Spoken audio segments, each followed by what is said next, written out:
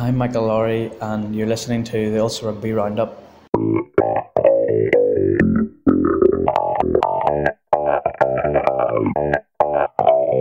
Hello and welcome back to the Ulster Rugby Roundup. We're out of Europe, but we're leaving with our heads held high. No, Brexit hasn't been sorted out yet, but as we all know, they end their Ulster's Champions Cup hopes for the season. I'm Gareth Hanna, and with me to discuss the defeat to Leinster, the manner of it, and yes, that Jacob Stockdale incident, are Jonathan Bradley. Hi. And Adam McKendrick. Hey guys. Johnny, that was a really depressed high. The result has taken its toll on you. It's been a tough few days. Yeah, it's a tough few days for everybody, particularly Jacob Stockdale, but we'll deal with that in a minute. We'll also assess the meaning of the game in the wider context of the Dan McFarland project and look ahead to the final stretch of the Pro 14 season, if anybody really cares after that. Anyway, Leinster 21, Ulster 18. Last week we had a disagreement on how it would go. Adam, you called the Leinster win, but you did say it would be tight. Do you think it would be that tight? I didn't think it would be that tight, no. I will be perfectly honest. Whenever you looked at this game, you always thought that Leinster were going to win, and it was just a sort of a debate on how much they would win by. I know Johnny plugged for an Ulster win, but I don't know how optimistic he was feeling. But all credit to Ulster. I mean, sitting there up in the stand at the Aviva Stadium, I just don't think I've ever seen, first of all, a game of rugby that good. I don't think I've ever been to a game of rugby that good before in person. And secondly, I don't think I've seen Ulster play that well for many years. I said after the game that it's potentially the game that they brought the most intensity and physicality to since potentially that 2012 quarterfinal. They just put in one of the performances for the ages. You could see that the former Leinster boys were all fired up. On top of that, everyone else was lifted by that too, and they just from 1 to 23 they put in a performance that they can be really proud of. At the end of the day, sure, they came up 3 points short, but that's a performance that they can really use as a benchmark now and say, well, there's what we can do, you know, in a year where we're supposed to be rebuilding, in a year that's supposed to be bringing through a few young guys. Imagine what they could do if they build on that going forward 2 or 3 years. You know, that they've set a benchmark now. They have to keep it going from here. They cannot suddenly step back and go, oh, look, we did it, or we put in a good performance against Leinster. That's where we've got to, and that's where we'll stay. This has to be a launching pad to take them to bigger and better things. Otherwise, this result means absolutely nothing. Johnny, you thought Ulster were going to do it, and I did as well. I must say, I'd say the offer. I think. Give us your opening statement there? I still think I was right. You know, everything that I said came true, apart from the fact that Ulster didn't win in the end. Yeah. Like, it was Ulster's biggest performance of the year. Leinster did come out flat. I think they'll never admit to it, but I think they were guilty of looking ahead of the game. When you see comments like, it's prudent to not play Johnny Sexton for the big games ahead, less than 24 hours out from a quarter-final. Yeah. I would also like to point out that I didn't say that. Yeah. They said that before the game, the day before the game. Yeah. I find it very hard to believe that Leinster's coaches booked flights to France to see Racing and Toulouse play the next day on Saturday night. I find that very hard to believe. Well, they might have been able to. No, they would have been able to, but I find it very unlikely that they did. I think there was some discussion that perhaps Leinster players had already been told that their week off was going to be after the semi-final rather than the week off the semi-final. So yeah, sorry, the front line. The whole thing is sickening that they didn't actually manage to beat them after all this, isn't it? Really? Yeah, makes it even worse. You're not going to get a better chance to beat them. That's the hardest part to take, because they could. We sit here saying what a fantastic performance, what if Ulster can hold their heads up high, but at the end of the day, it is their best chance that they'll get to beat Leinster. As you pointed out earlier, they could have the opportunity for revenge in the Pro 14 semi-final. They could, but you saying lightning wouldn't strike twice in terms of Ulster pushing them this close? I think after that performance, if Leinster and Ulster end up facing each other again later in the season, which is a distinct possibility, sorry, in the playoffs. I don't think Leinster are gonna take that game lightly at all, because they know now that Ulster can give them a game. So going into that game, Johnny's absolutely right. Leinster, you can very much make a case that they were looking beyond that game and they were sort of thinking ahead. If they go into a game against Ulster next time with the same mentality, then they might not get so lucky. So I think if Leinster and Ulster meet again later in the season, there won't be the same mentality. I think Leinster will be a lot more dialed in from the very start. Mm-hmm. So, before we go any further, let's just address it now. The big talking point of the game, Jacob Stockdale's almost try at the start of the second half. It was the big talking point.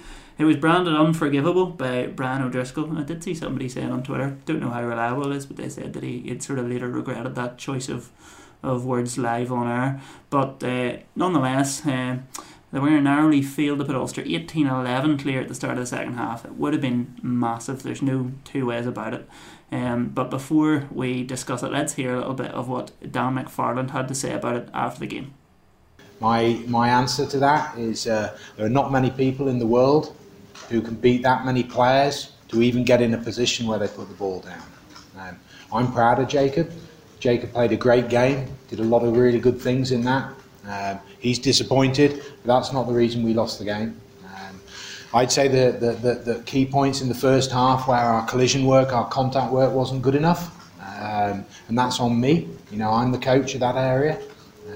Leinster stole a few balls off us. We couldn't get our attack into the rhythm that when we did, showed some good glimpses or some really good aspects of our attack. Couldn't get that in the first half. It was much better in the second half. I think things like that happen, and it's what is it? It's probably 3 millimeters off his finger. It's a small thing, but there were so many other small things that could have sent the game in other directions. And if my chaos theory will tell you, it could have been any one thing in the game. And I'm certainly not dwelling on that, because, as I say, I'm very proud of him, and I'm so glad he's in my team, or in our team. Sorry.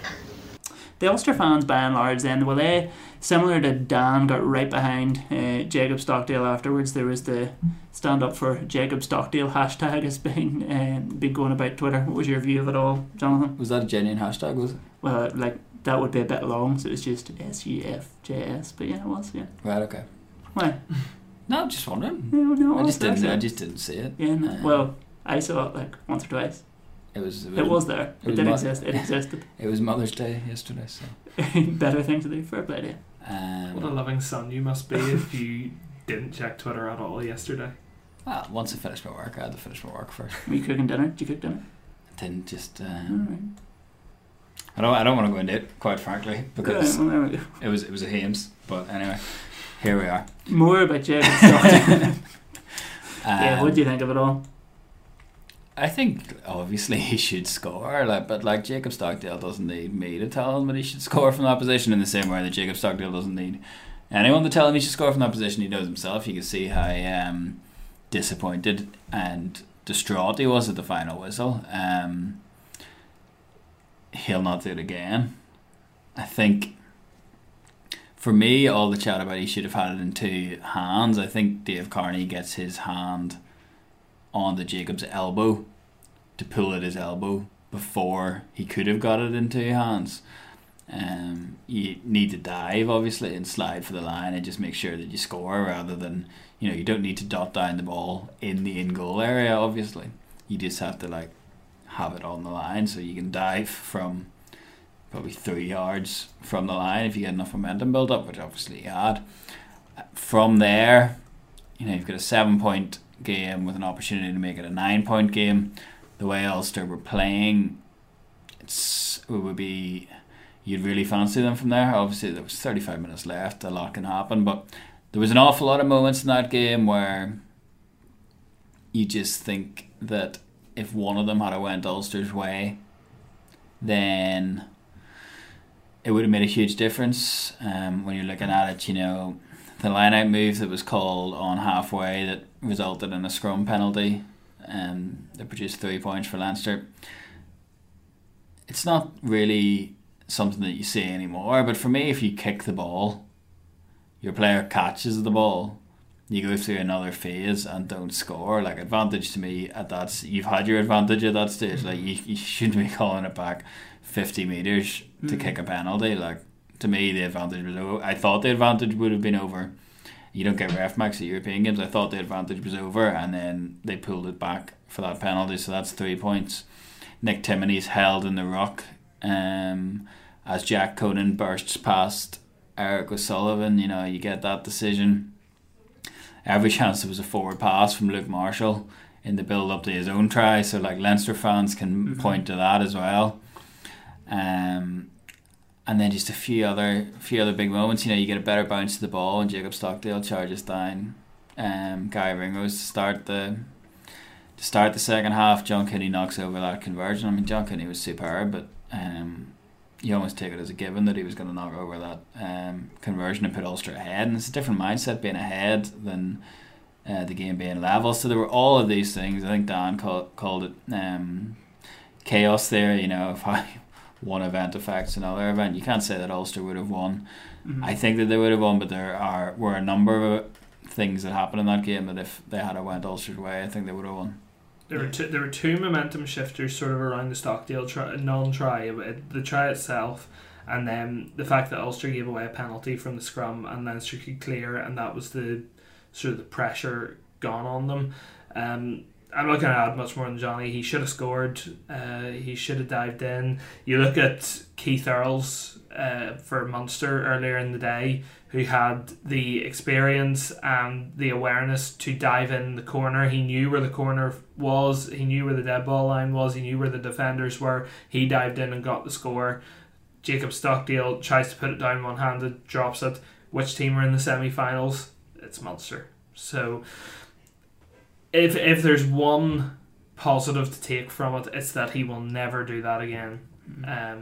He will learn from this and he will move on. He will be a better player for it.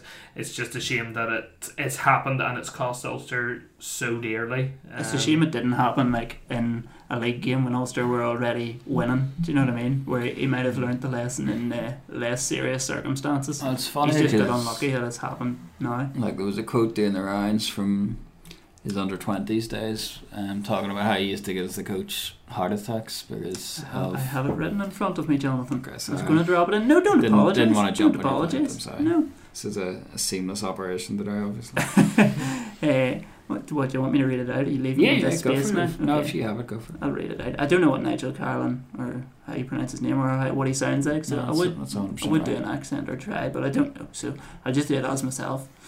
As a coach, he gave us the odd heart failure when he was scoring. It's not a question of actually scoring, but his technicalities of scoring and dropping his body when he's over the line. He could run the ball past defenders in the in-goal area or on the line. He could still be upright.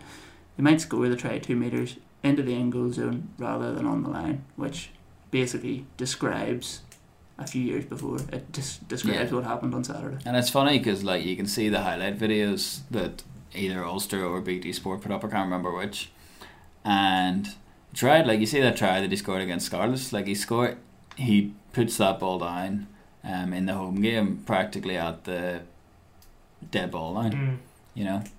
But nobody was highlighting these except for Nigel, obviously. Well, but nobody was caring when they were still being scored. Nobody does ever, you know. Yeah. It's the same with, you know, Chris Ashton. People are annoyed about it, but it's only seen as of detriment to your own team once you don't finish it off from that position. Yeah. And what about the reaction to it all? Then there was the only reason that I asked about that hashtag was because I didn't see an awful lot of criticism of Jacob Stockdale, but I saw an awful lot of people rallying around Jacob Stockdale. But I think that's just the modern world now. It's like there's an awful lot of reaction to very minimal things. I don't mean that in a bad way. I just mean, I think the volume of support for Jacob Stockdale on social media far outweighed any amount of criticism of him. You know, I couldn't really find anything on Twitter saying anything bad about I him. saw a couple of things, but I think they were both from Facebook, just like a couple of people being like, oh, it's just people, fans reacting in the heat of the moment. Well, in the heat of the moment, you obviously say, what a mistake. And even on the live blog, I said, you know, how will this come back to cost Ulster? And of course, it ended up that it did come back to cost Ulster. I find it interesting that Dan McFarland afterwards made a very good point. How many other players in the world would be able to get into that position? Because you got to remember the build up. He burst through two players and then hands off another one. To actually get over the line. If it goes down, it's down as one of the great. Exactly. Exactly. It's up there with anything. One of the things that they have to do is they have to make sure he knows that he messed up. And I think based on looking at his face, based on his face, his reaction, I don't think there's any doubt that he knows he messed up. And in fact, it was heartbreaking at the end. The fact that everyone else down on their haunches, down on their knees, absolutely shattered, and he walks off to the 10-metre line on his own and just sort of reflects on what's happened and. Just watching all the guys walk up to him one by one, you could tell he was absolutely devastated. So he's a young guy. He will learn from this. He is still only 22. You forget that. He's now an international, but he's still only a 22-year-old player who still has so many years ahead of him in the game. So he will learn from this. He just needs to make sure it doesn't happen again, and that is the most important thing. It's a shame that it's happened in a game of such magnitude, in a game where it mattered so much, especially with the scoreline the way it was. But you can't dwell on it. You have to move on now. You have to put that behind you. One of the things I would say is, would you ask him to play the game any differently because of it? Maybe in his finishing, but not in any other way. Just learn from it. Don't let it happen again. That was one thing that Luke Marshall was tipping him to do, was to come back from it in the right way. Do you think from Jacob's temperament and who he is as a person, he'd be able to do that? Well, I think he's already dealt with it well, in the sense that you saw his post on, I think it was Instagram. Yeah, it was Instagram. I'm not down with the kids. I don't know what people are using these days. The gram, I believe it's called now. Not for me personally, but yeah, so he came out and apologised. I don't think he needed to. I don't think anybody really ever needs to apologise or should ever need to apologise for making a mistake on a rugby field. But he's come out, he's done that. He obviously feels a weight of responsibility as one of his side's best players, and you make reference to Luke Marshall there, and Luke Marshall is often quite candid when he's talking, and had the quote of, when it happens to somebody else, you just sort of look at it and think, what an idiot. But when it happens to one of your own teammates, sort of thing. And that's true, because if it was anybody else, it would be a footnote in this podcast about, did you see what happened? And I'm not comparing the two incidents, but like it was with Freddie Burns earlier in the season. Whereas now we're analysing. But to be honest, Jacob Stockdale is such a talented player that he'll do something great next week, or the week after, or the week after that. And wouldn't it be great to see him sliding in? Next from about 15 metres out, on the ground already. Well, I wouldn't do that in Scots, and you'd end up with no skin on your knees on that pitch. But talking to Chris Henry today, and he gave up an intercept try in his Ireland debut, and remembered people saying, hearing this idea that that's what he was going to be remembered for giving up an intercept that cost Ireland a game. And I said, Chris, I completely forgot about that.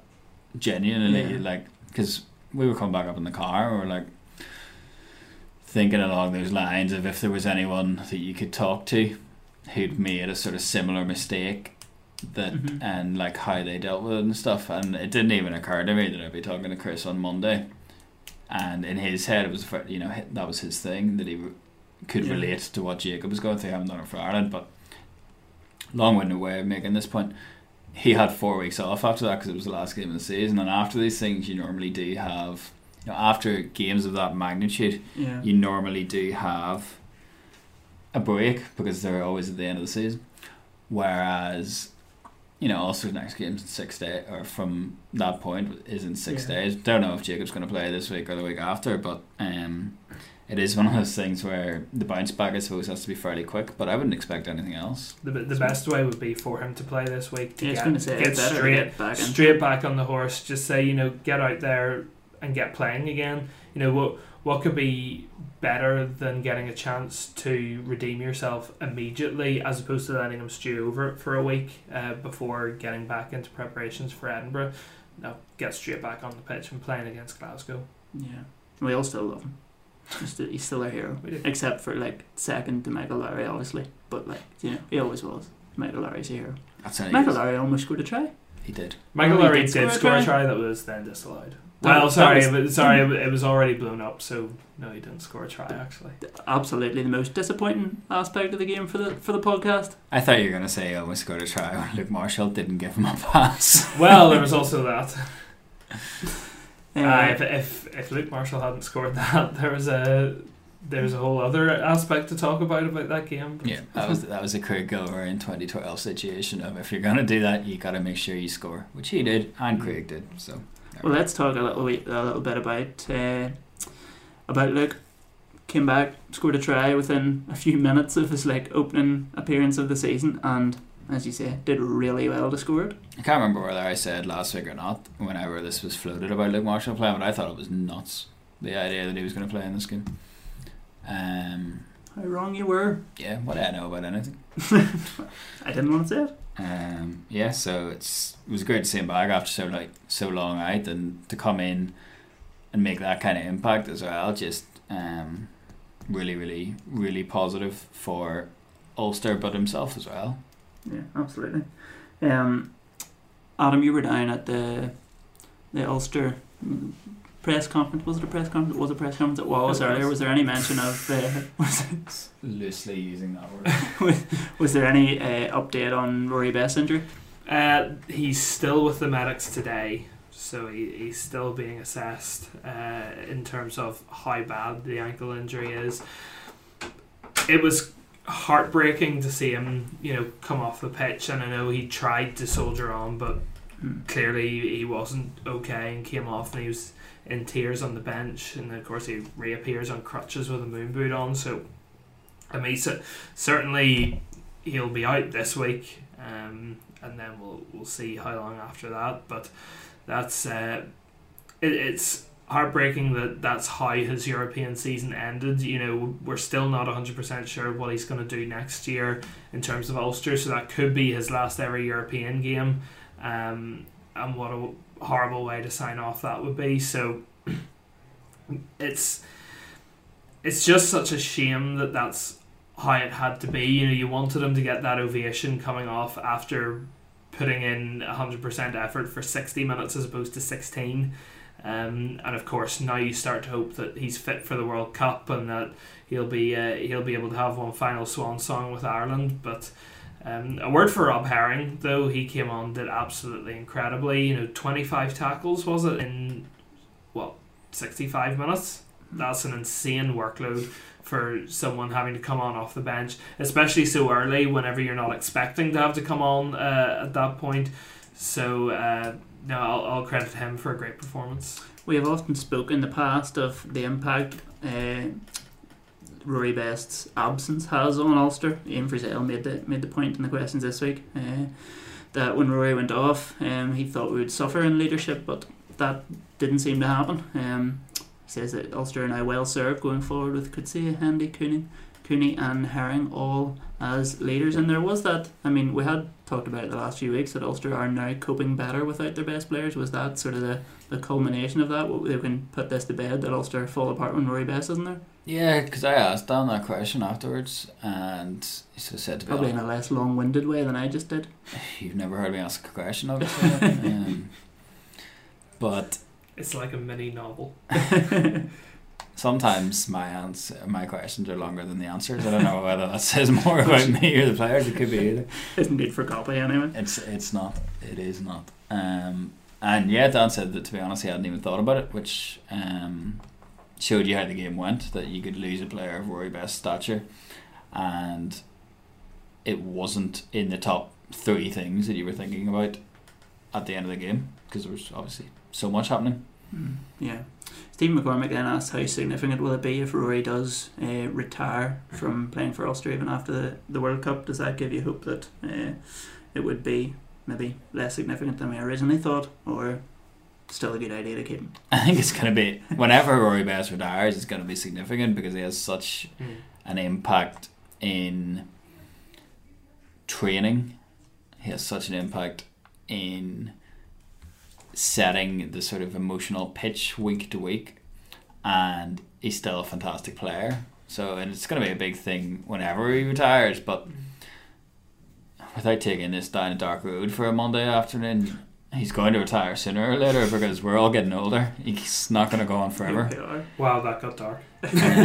So yeah, it's like at the end of the day, it's not if Rory Best retires. If he doesn't retire now, he's going to retire next year. So it's a bridge that they have to cross at some stage. Johnny is right on one point there. Off the pitch, in the training. Only one. Only one. Okay, you're right in all of it, but I want to pick up on one of them on the training pitch. We've heard about how Rory drives that atmosphere. Whenever he's there, there's a lift in terms of intensity and an atmosphere. So, his impact will be felt on the pitch, but I think more will be, one, his leadership, and two, how he drives the standards of everybody else in the squad. There's something special about him, and whenever he does retire, whether it is at the end of this season or at the end of next season or whenever, it's going to be a big moment for this Ulster squad, because we saw on Saturday that they can deal with it in one game. And while we'll never know how the game would have gone if Rory had stayed on, for all we know, if Rory had stayed on, Ulster would have gone on and won. We have no idea. But the big test for this Ulster squad is how they cope without him long term, because you can cope without one person for one game, especially in a game like that where the intensity is so high and everybody's up for it. How do they cope with him whenever he's gone altogether? Another question then came in from Big Jim, who asked, was James Ryan overshadowed by his Ulster opponents on Saturday in a rare understated performance? Trades and Hendy, Kieran Treadwell and Ian Henderson were immense. I think like last week we said that Alan O'Connor was definitely going to start after his performance at the weekend, the weekend previous, and Kieran Treadwell was probably the surprise selection. And then I would have had probably John Cooney as Ulster's man of the match, but Treadwell would have been number 2, running him very, very close. Treadwell was super, not far beyond his try. A lot of the other things he did was just really, really good. But I thought James Ryan had a good game as well, especially at the end. James Ryan had an awful lot to do in that last sort of 15 minutes that really swung the game in Leinster's favour. The funny thing was, James Ryan made a carry at one point, and I was like, oh look, it's James Ryan. I forgot he was playing. But then after the game, I went back and looked at his stats, and I've got the stats in front of me. He made 21 carries and 27 tackles. Yeah, he did okay. Obviously, he was doing something right. Maybe he was just maybe having more tackles than any Ulster player, wasn't it? You know what? I think Ulster just kept him contained, so he didn't necessarily have a bad game. He just had a quieter game in terms of impact. We're so used to him making those barnstorming runs where he hands guys off and breaks through the line. I think he just didn't have one of those games. That's not to say he wasn't effective and that he wasn't a good performer, because he clearly was. He just wasn't as much to the fore as he usually is, and that's not necessarily bad. You compare it with Treadwell, I just thought had one of those games, that you'll look back on and say everything went right for me in that game. He was there whenever the charge down was made, 13 carries for 21 metres, 19 tackles. He was just immense on Saturday night. Like Johnny, I was surprised that he started ahead of Alan O'Connor, but fully justified that. I think there's probably a little bit of venom in him just because he hasn't been playing quite so much recently, and he hasn't been getting the game time whenever Henderson, O'Connor and himself are fit, it's usually been Henderson and O'Connor. So I think he probably went out there just with a little bit sort of in his mind that I have to prove here, and he most certainly did that. He had a phenomenal performance, really impressed. How significant could that be in the career of Kieran Treadwell? Peter Lockhart asks, after his outstanding performance on Saturday and this great season overall, has he played himself into Ireland contention for the World Cup? Is that overstepping it a little bit? But calm down. They're only going to take 4 locks if everybody's fit, and it's going to be Toner, Henderson, Ryan and Tyke Burton, to be honest. But what does that mean then? What does the performance in itself mean for Treadwell? How it's huge if he can do that on a consistent basis. And I'm not one of these people that points to a game like that and says, well, why can't you do that against Dragons away in the Pro 14? Because it's completely different things, and you're talking about human beings rather than computer game characters, so obviously they can't produce the emotional intensity that led to an incredible 5 minute opening from Ulster. Really, like the physical intensity in that opening was produced by the occasion and having 2 months to prepare and build up, psych this up in your mind. But if Treadwell can produce performances like that on a more consistent basis, then it's huge for him and huge for Ulster, because you're talking about Sam Carter coming in as an Australian international, Alan O'Connor, he's just an honest as the day is long grafter in your second row. Like Alan O'Connor, I think, is very underrated as a player outside of Ulster. I think people in Ulster appreciate what he gives. Then plus Aidan Nagle as well, who we're not really sure but has certainly been talking about the future with Ulster. So you throw those 5 guys in, did I say there? 4 guys. Henderson, Treadwell, O'Connor, Nagle, and Carter. Yeah, and Carter. Sorry. Yeah, so that there's 5 guys. So again, you're coming back to that depth word, but 5 guys do want to sponsor the podcast. Totally open to free. Totally just. I had my first 5 guys there like a week ago, 2 weeks ago. What do you think? Tell us how it was. It's good, but fantastic. It's expensive. It is, but it's not the type of thing that you can't equate it with a McDonald's. It's not the same. It's not the same quality. It's not the same price. This is the big question: is it fast food or not? Oh, it certainly wasn't fast when I got it outside. There we go. See, it is, but it isn't. It's better quality than your average fast food, I find. But you could. Is it worth 3 boojums though? Do you know what I mean? I'm not a big boojum man. Let's not get into such contentious territory. Plus, I don't know. I ain't complaining about the cost. Like, I was away when I did this, so I'm like 100% expensive, and I'm like, should have got 6. To get back to Peter's question, Treadwell has to nail down a starting jersey with Ulster first. Like that's the first thing. You're not going to the World Cup if you're not starting regularly for your province. So, but he, as Johnny said, if he could replicate that on a regular basis, there's absolutely no reason why he couldn't potentially have that starting jersey. Last week we spoke about all of Ulster's Leinster-born players, about 62 of them, returning to prove that they're better than what Leinster currently have. Did any of them achieve that on Saturday? Well, John Cooney was unreal. John Cooney was so good, and Luke McGrath's a good player, but I thought John Cooney was on a different level. Cooney outplayed him from the first minute to the 80th minute, even whenever he was down. Getting treated for cramp. John Cooney was outplaying Luke McGrath. And Luke McGrath is a good player. I think at the minute there are 4 good scrum halves in Ireland. They've all got their merits, but I think Cooney's in the best form of all of them at the minute. Plus, whenever I asked him about this on Friday, I was like, yeah, it would be silly for me to say anything but it means more to me against Leinster, and I want to show them that they were wrong. Like, I think all the guys would say the same thing. And I didn't have the heart to be like, John, nobody would say the same thing, because nobody else is as honest as that. But Jody Murphy had a really good game as well. Big chance for Jody Murphy now as a sort of genuine 7 with Dan Levy out. It's awful that Dan Levy's out, but there's a big chance now for Geordie in terms of the World Cup. He had a really good game at the line out as well. Sometimes he has these games. I think it was Cardiff at home earlier in the season. He has games where just all of a sudden out of nowhere he just wrecks the opposition line out. And he was a real factor there again on Saturday. Marty Moore had a good game.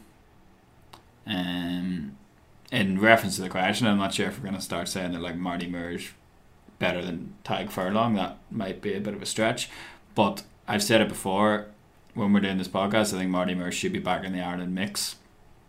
In terms of there being 3 tight heads. The work rate. Have I forgot somebody? The work rate that Eric O'Sullivan gets through. Every time you watch him, you think he has nothing more to give, and then he pops up and does another carry, and it's like, where did you come from? Like, when did he come off? 74th. It was just before that final stretch of play, the last 7-minute long stretch of play. Yeah, another big shift. The work rate that guy puts in. I still can't get over the fact that last season he was playing All-Ireland League Rugby for Banbridge, and now in my opinion he should absolutely be in the reckoning for a spot in the Ireland squad. He just puts in such an effort. He carries like a Trojan. He tackles anything that moves. He is... I don't know if there's a Breakthrough Player of the Year award at the Ulster Awards, but he would be far and away ahead of anybody else in the running for that. He's been amazing this season. Well, he's a young player there, so there we go. We'll give him that. Donald asks, has a question about the World Cup selection order, I suppose, as well. He says Ulster have lost in Europe, so it's everyone automatically is just, let's talk about the World Cup. Yeah. Let's put this sorry episode to bed. Another shaky day for Cronin, and Herring excelled. Is there room for a World Cup selection upset there? No, 100% is, because I think we spoke a couple of weeks ago about this when we were like, the problem for Herring is how many games is he going to play, and if Rory Best is out injured for a while, then Herring's going to be playing, so he's got a real chance to stake his claim. He was very good last week. Very good 2 weeks ago. He was very good last week. He was really good in the Australia tour. It hasn't quite happened for him since, purely because he hasn't played enough club games for Ulster, or enough big club games for Ulster. But that's not going to be a problem. That might not be a problem in the next couple of weeks if Rory Best has a spell on the sidelines. Stephen McCormick asks, what is your view on whether Darren Cave should be quickly offered a 1-year contract? We probably have discussed that before. I think. But what about Darren Cave on Saturday? He was unbelievable defensively. Yeah, he was. Defensively, he up was against Gary Ringrose, to do some of the defensive reads that he made on Gary Ringrose to negate Gary Ringrose's obvious superior pace to Darren Cave, and to negate Gary Ringrose's footwork. Some of the reads that he made were just unbelievable. Him and McCluskey combined in defence in Ulster midfield were very, very good. One of the biggest compliments you can give Darren Cave is that besides the 2 kicks, Ringrose was practically anonymous in that game. That is the biggest compliment you can give Darren Cave, because that means any time that he tried something, it was his opposite number who was keeping him out. Yeah, I think absolutely you keep him on. 1, for his experience. 2, for the fact that whenever Ulster went down to pretty much one outside centre, he has stepped in. He has had some incredible performances over the last few weeks. So yeah, I don't see a reason why you wouldn't give him a contract at this point, because he has very much earned it. Yeah, and especially as someone who can be a mentor to guys like James Hume, anybody in that backline really. I mean, he's been there and he's done it. So you'd absolutely give him another deal and say, look, here's our young guys.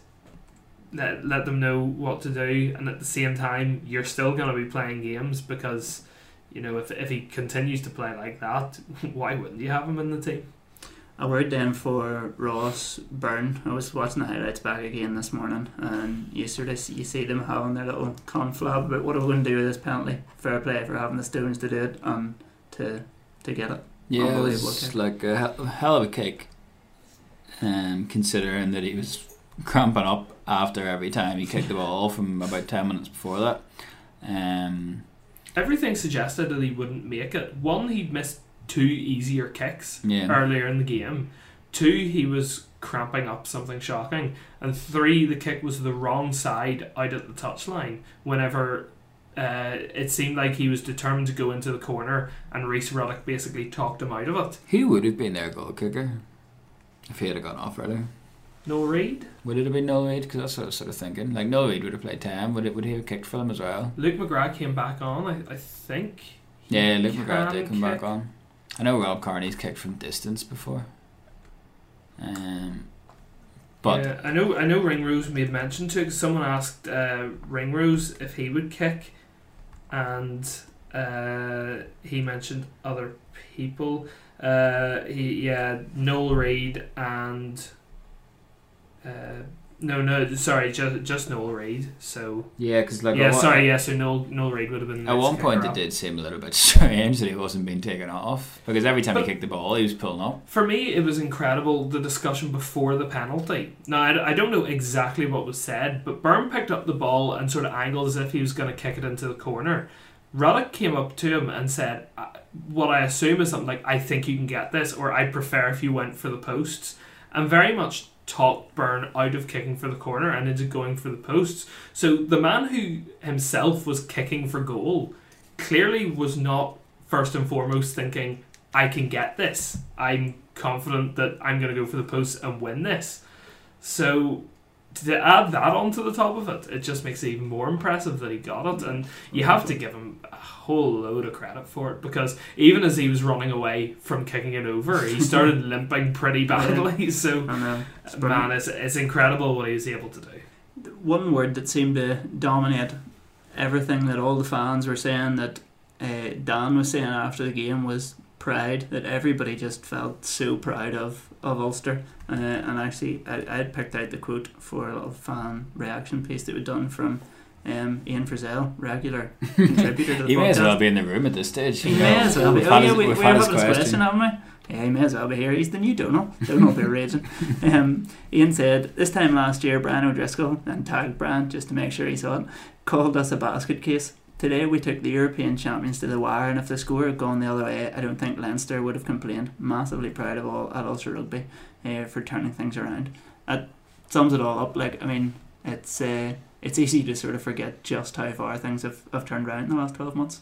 It's insane. If you take this team at this time last year, they had no director of rugby. The head coach was on his way out the door. The team were not performing. There was an open admission that the place was not a great place to be around. There was just generally a sense of negativity about most things. To be sitting here saying that Ulster could have and potentially should have beaten the defending European champions to reach the semi-finals of the Champions Cup is absolutely amazing. Like, what this team has done to turn things around in the space of 12 months is nothing short of outstanding. So so much credit has to go to Dan McFarland and the coaching staff for how they've changed everything around. They've brought in a new positivity. Results are going Ulster's way. People are enjoying what they're doing, coming into training every week. That's the big difference. You know, even if results weren't going the way that they are for Ulster, there's just a general sense of positivity, and that this team has, for the first time in a long time, they have direction, as opposed to they just seem to be going game to game, trying to muddle by and getting wins every so often. There actually seems to be a sense that this team is all pulling in one direction, and there is a goal coming along in the future. And with a result like that, you maybe think that results are now going to come a lot quicker than what they might have done beforehand if they weren't in that quarter final. you got to be patient. That result doesn't necessarily mean that Ulster are now going to go and win the Champions Cup next year, but that's a wonderful building block for them just to start off with and to really kick on from. I saw somebody on social media, I can't remember who or where it was, but just saying that it just feels like the Ulster of old are back. Do you get that feeling? Well, I spoke to a player during the week, and I couldn't say who it was, but saying that the team hasn't felt like this since 2012. And Ulster have been a good team since 2012, but to have that idea that the spirit in the group, for whatever reason, is akin to that, I suppose, team 7 or 8 years ago when they were still considered underdogs but did some great things on the very cusp of something, becoming a team that could win silverware. And that team didn't win silverware, and that's important to remember because it's no guarantee of anything. We always assumed that team was going to win something, and then they never did, and we continue to think they were going to win something until they just weren't a good team anymore the last 2 years. And it's really surprising that it's turned around so quickly. A lot of things have had to go their way, like a couple of good signings, young players coming in, and the most crucial thing of all, I think, getting the right head coach in, because we've seen the difference that it can make. And we've seen how disruptive it can be if you get, if a coaching appointment doesn't go right and you have to cut ties. I don't think it's any secret that, Ulster's coaching situation has been one of the most dysfunctional. I can believe it. And I read in your piece that there's 5 head coaches in 5 years. Yeah. Mad.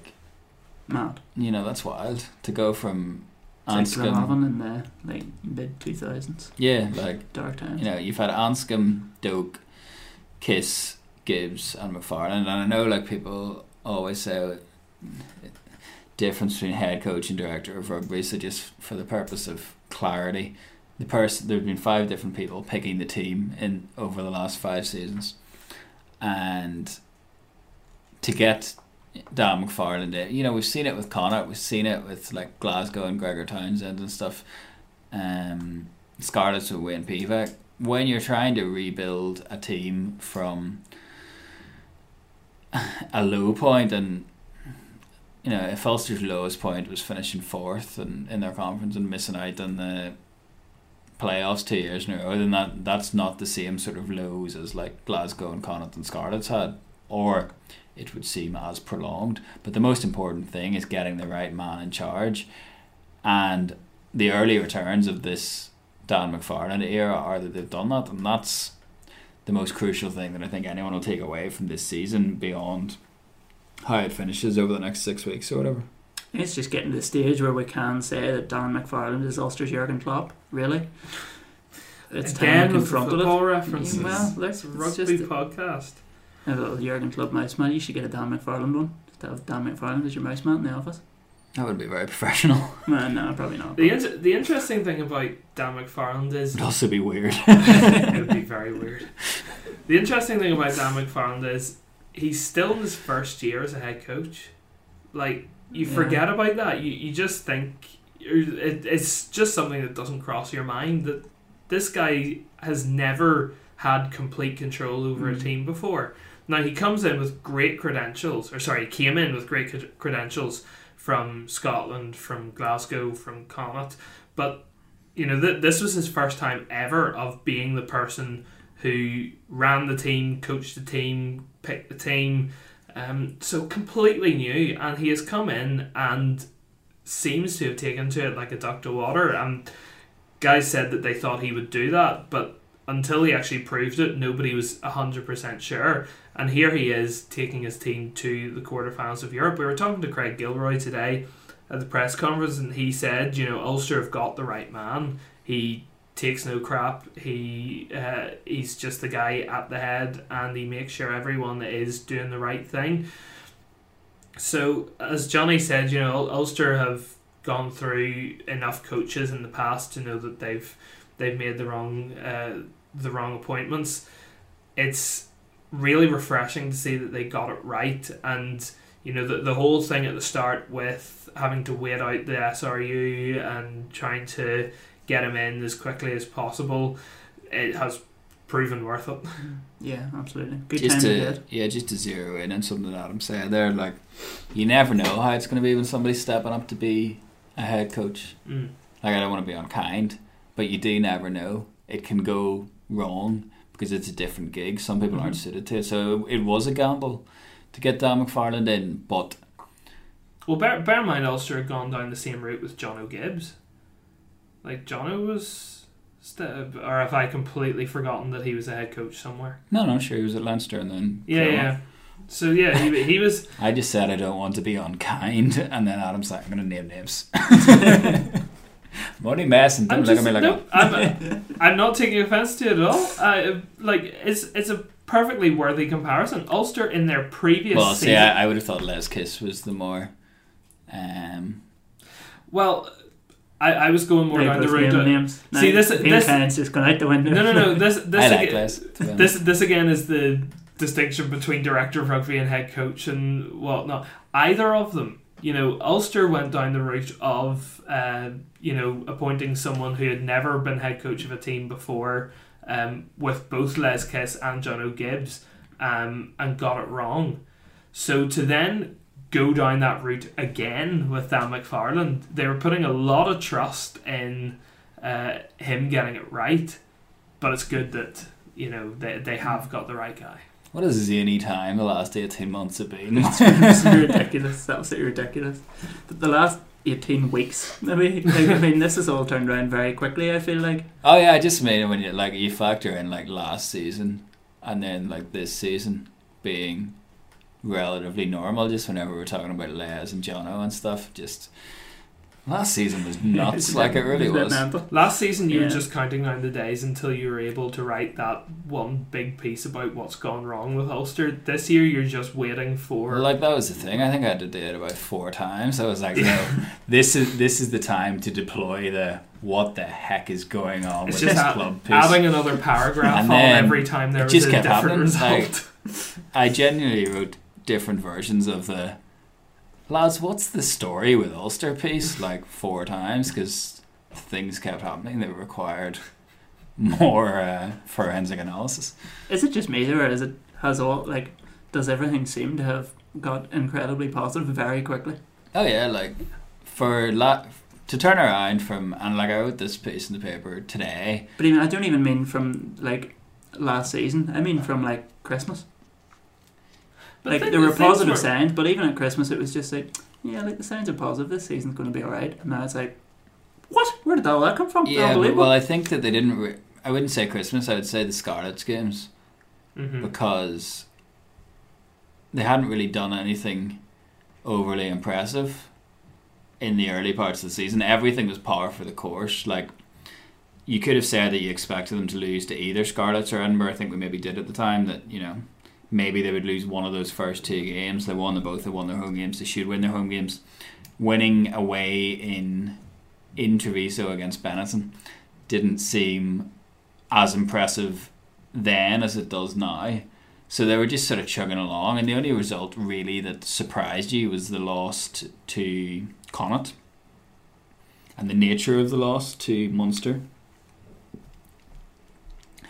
So while they were doing better than they had done in recent seasons of winning the games that they should win, they hadn't really done anything that was that surprising until they went to Clonethley and beat Scarlets. And then you follow that up with beating them at home, taking 10 points from that. Inter-pros again then weren't impressive. The Leinster one was bad. The Connacht one wasn't good. No, not at all. And even beating Munster, it wasn't done in a particularly impressive fashion given the respective strengths of the teams. Then you have Europe again, and that's impressive. You have what they did over the Six Nations, and while none of those performances were like hold the back page news, the collective of the 21 points out of 5 games So yeah, like it is fair to say that this has been since December, the middle of December really, and there's been low points thrown in there with the Interpro games as well. But to, like Rory Betts made the point last week of to go from that loss to Cardiff a year ago to here, or even there was 15,000 people there to support Ulster on Saturday. And obviously a chunk of that number is people who are there for a big day in Dublin in the Aviva Stadium. That's natural. That was me. Adam making a rare appearance at an Ulster game. There were 7,000 people, allegedly.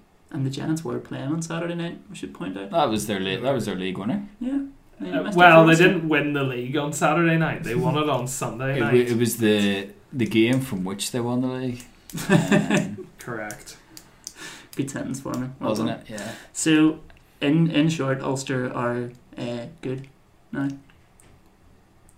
This is where you have to be very careful. Like, Ulster's first team have proven on several occasions this year that they can compete with some of the best teams in Europe.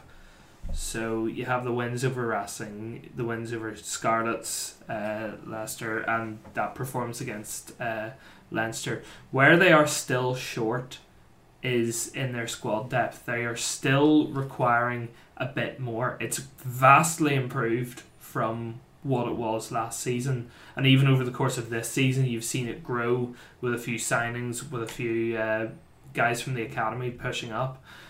But they're still needing a few more guys. Where Ulster were bringing on, the likes of Andy Warwick and Sean Reedy on Saturday. Leinster were bringing on Ed Byrne, who's moved ahead of Irish international Jack McGrath in the pecking order, and Irish international Dan Levy. They're bringing on Jamison Gibson Park as a replacement scrum half. Ulster had John Cooney out there for the full 80 minutes. So where Ulster are still a little short is in that squad depth. Ulster's bench was still very good. I'm not trying to poke holes in Ulster's bench, because I really like a lot of those players, but it was just having that little bit extra for Leinster to bring on, that if you say for Ulster, right, you bring on this guy and he'll make you X number of metres on X number of carries, that's maybe where the difference is made. I'm nitpicking here, but it's just, you want Ulster to be the best in Europe, and Ulster want to be the best in Europe. They have to keep driving the standards, because they're not at Leinster's level yet. Saturday's result doesn't mean they're now at Leinster's level, or they're at the same level as Saracens or a team like that. It just means that they've proven that on their day they can compete at that level. They now need to prove that on multiple occasions going forward. That's why I'm saying that this result doesn't mean that they're at the top. They have to use it as a benchmark to push on. Otherwise, that result means nothing. They may as well have gone out there and been hooked by 100 points. But as Adam had written in his comment piece on Saturday night, the young players coming through and everything, there is a feeling that this is just the start. If you had told me 3 or 4 months ago that Ulster's squad next year would be better than the squad this year, I would have been surprised. Like, the tea leaves, the reading of the room, whatever, seemed to indicate that, not seemed to indicate, it did. People within Ulster did not think that Marcel Coetzee was going to stay on. He is. You talk about a few more signings that are going to be announced soon, very soon. Then you're talking about having even more depth, and part of that depth has been provided by the players that have emerged since, who are now going to be competing with those guys that were coming in, and bear in mind that 7 players have featured this season or been in the squad this season that are no longer there, so it's a huge transformation of the squad. But it seems to me like there's going to be more depth there next year than this year, and that's what you want to build. So whether, again, I'm loath to say that this is really the start of something, because they have to go on and push through a number of really, really good teams in order to win any silverware, because Leinster are going to be a lot better. I think Leinster got something wrong last week, quite simply, to come out the way they did in that game. And this is not hindsight, because I was saying it all last week. The mood in Leinster as a province last week was weird. Like, they were looking beyond a quarter final. Like, no disrespect to John Fogarty, but like, the big story in Leinster last week was what their scrum coach is going to be doing next year in the wake of a quarter final. The team selection was weird. The hype, build up, whatever you want to call it, was muted. It was very strange. But they're still a fantastic team, and they're still a team that you have to go through to win anything. You have to go through Glasgow, you have to go through Munster. You're going to be playing one of those teams possibly at some stage if you don't nail down the home semi-final or quarter-final. So Dan McFarland sort of made this point on Saturday night, like Edinburgh, Treviso, Leinster Scarlets in your conference. That you're not even talking about the league there. You're talking about those are the teams that you have to get by in your conference just to win a domestic competition that a lot of people in the wider circles don't even value. It's so tough to win a piece of silverware now. Just one final listener question then to tidy up. Andrew Boyd asks, and it was something I must say I didn't even notice until the paper this morning, thoughts on why Behan Herbst signed off on Saturday and not the end of the season? What was that about? I think that he probably we maybe alluded to this earlier. I think that he wanted to leave. Sorry, in an earlier podcast I think we alluded to the fact that the emergence of the stories maybe made it seem that somebody wanted the Bulls' interest in Herbst to be out there in the public domain. I think he probably wanted to take part in this Super Rugby season, and it would have been very hard for him to do if he was staying on at Ulster. And from here on out, you would say that it looks like Ulster are happy enough to go with Kane and Tom O'Toole at tight head, and presumably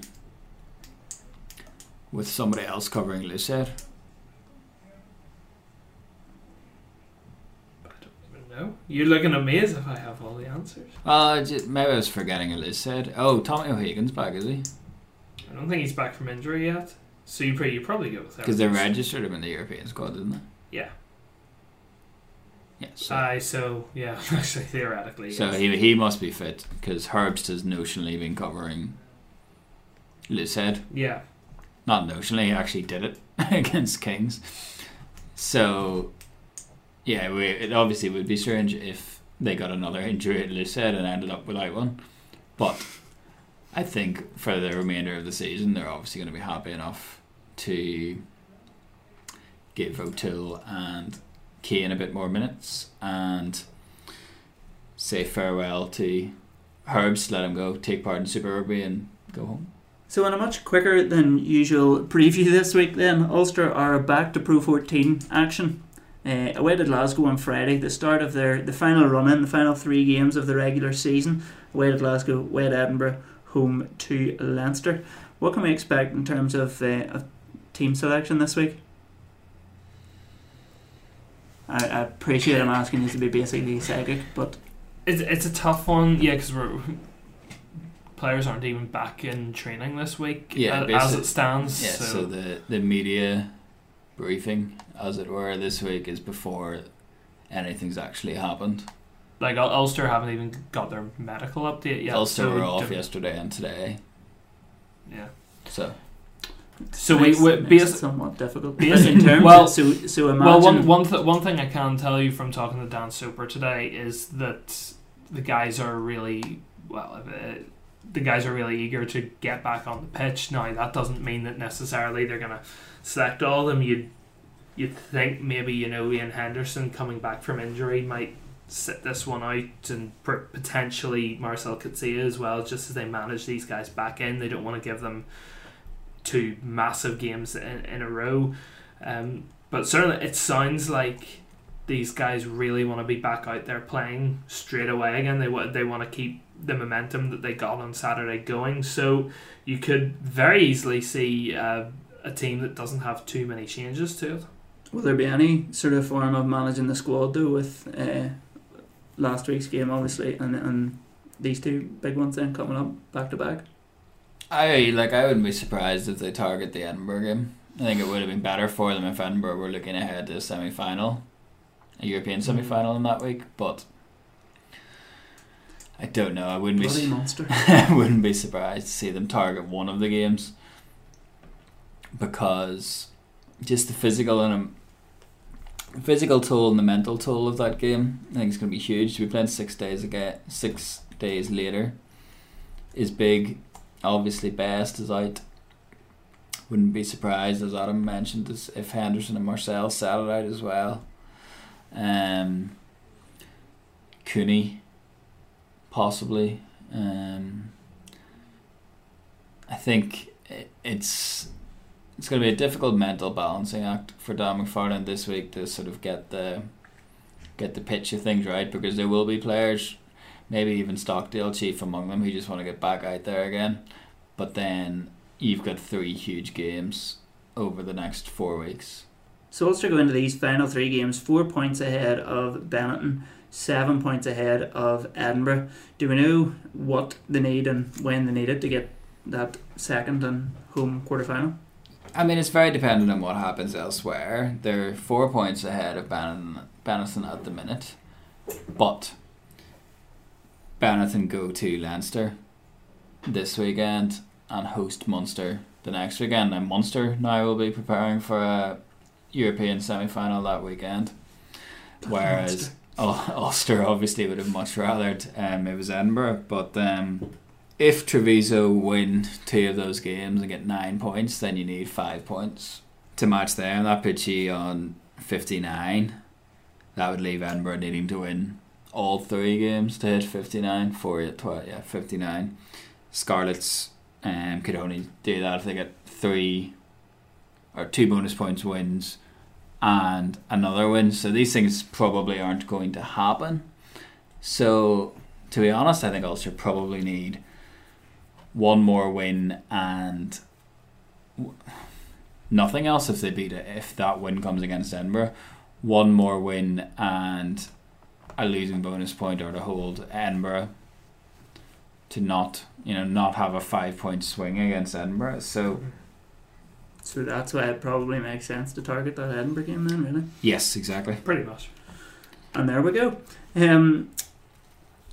That's pretty much us then, really, isn't it? What about the clubs? How did Estonians get on last weekend? They were beaten by Enniscorthy in their first game. Not good news. Not at home, no. And this weekend, it's a very quick club section this week, but I think the biggest game this week is Ballynahinch against City of Armagh. Possibly the other way around. Don't know where it is, but they play each other. Ballynahinch obviously tied on points at the top on 48 with Old Wesley, and Big City of weekend. Armagh 6 points behind. This is the first weekend really where you can start to see teams getting spots in the playoffs, sort of wrapping up where they're going to be at the end of the season. And even a bonus point win this weekend for Hinch could put them on the cusp of winning Division 1B, which has obviously been so close all the way right to the end. They are away at City of Armagh in a massive Ulster derby, because Armagh are obviously still pushing for the playoffs as well. So the penultimate weekend always throws up a lot of stuff, and it can be the difference between who's pushing for something in the last weekend and who's not. So there's a lot to be decided this weekend. It's very exciting. John Dixon will be very excited indeed. So that's us from this week then. So from Adam McKendry. Cheers, guys. And Jonathan Bradley. Thanks very much. And myself, Gareth Hanna. Thanks for listening.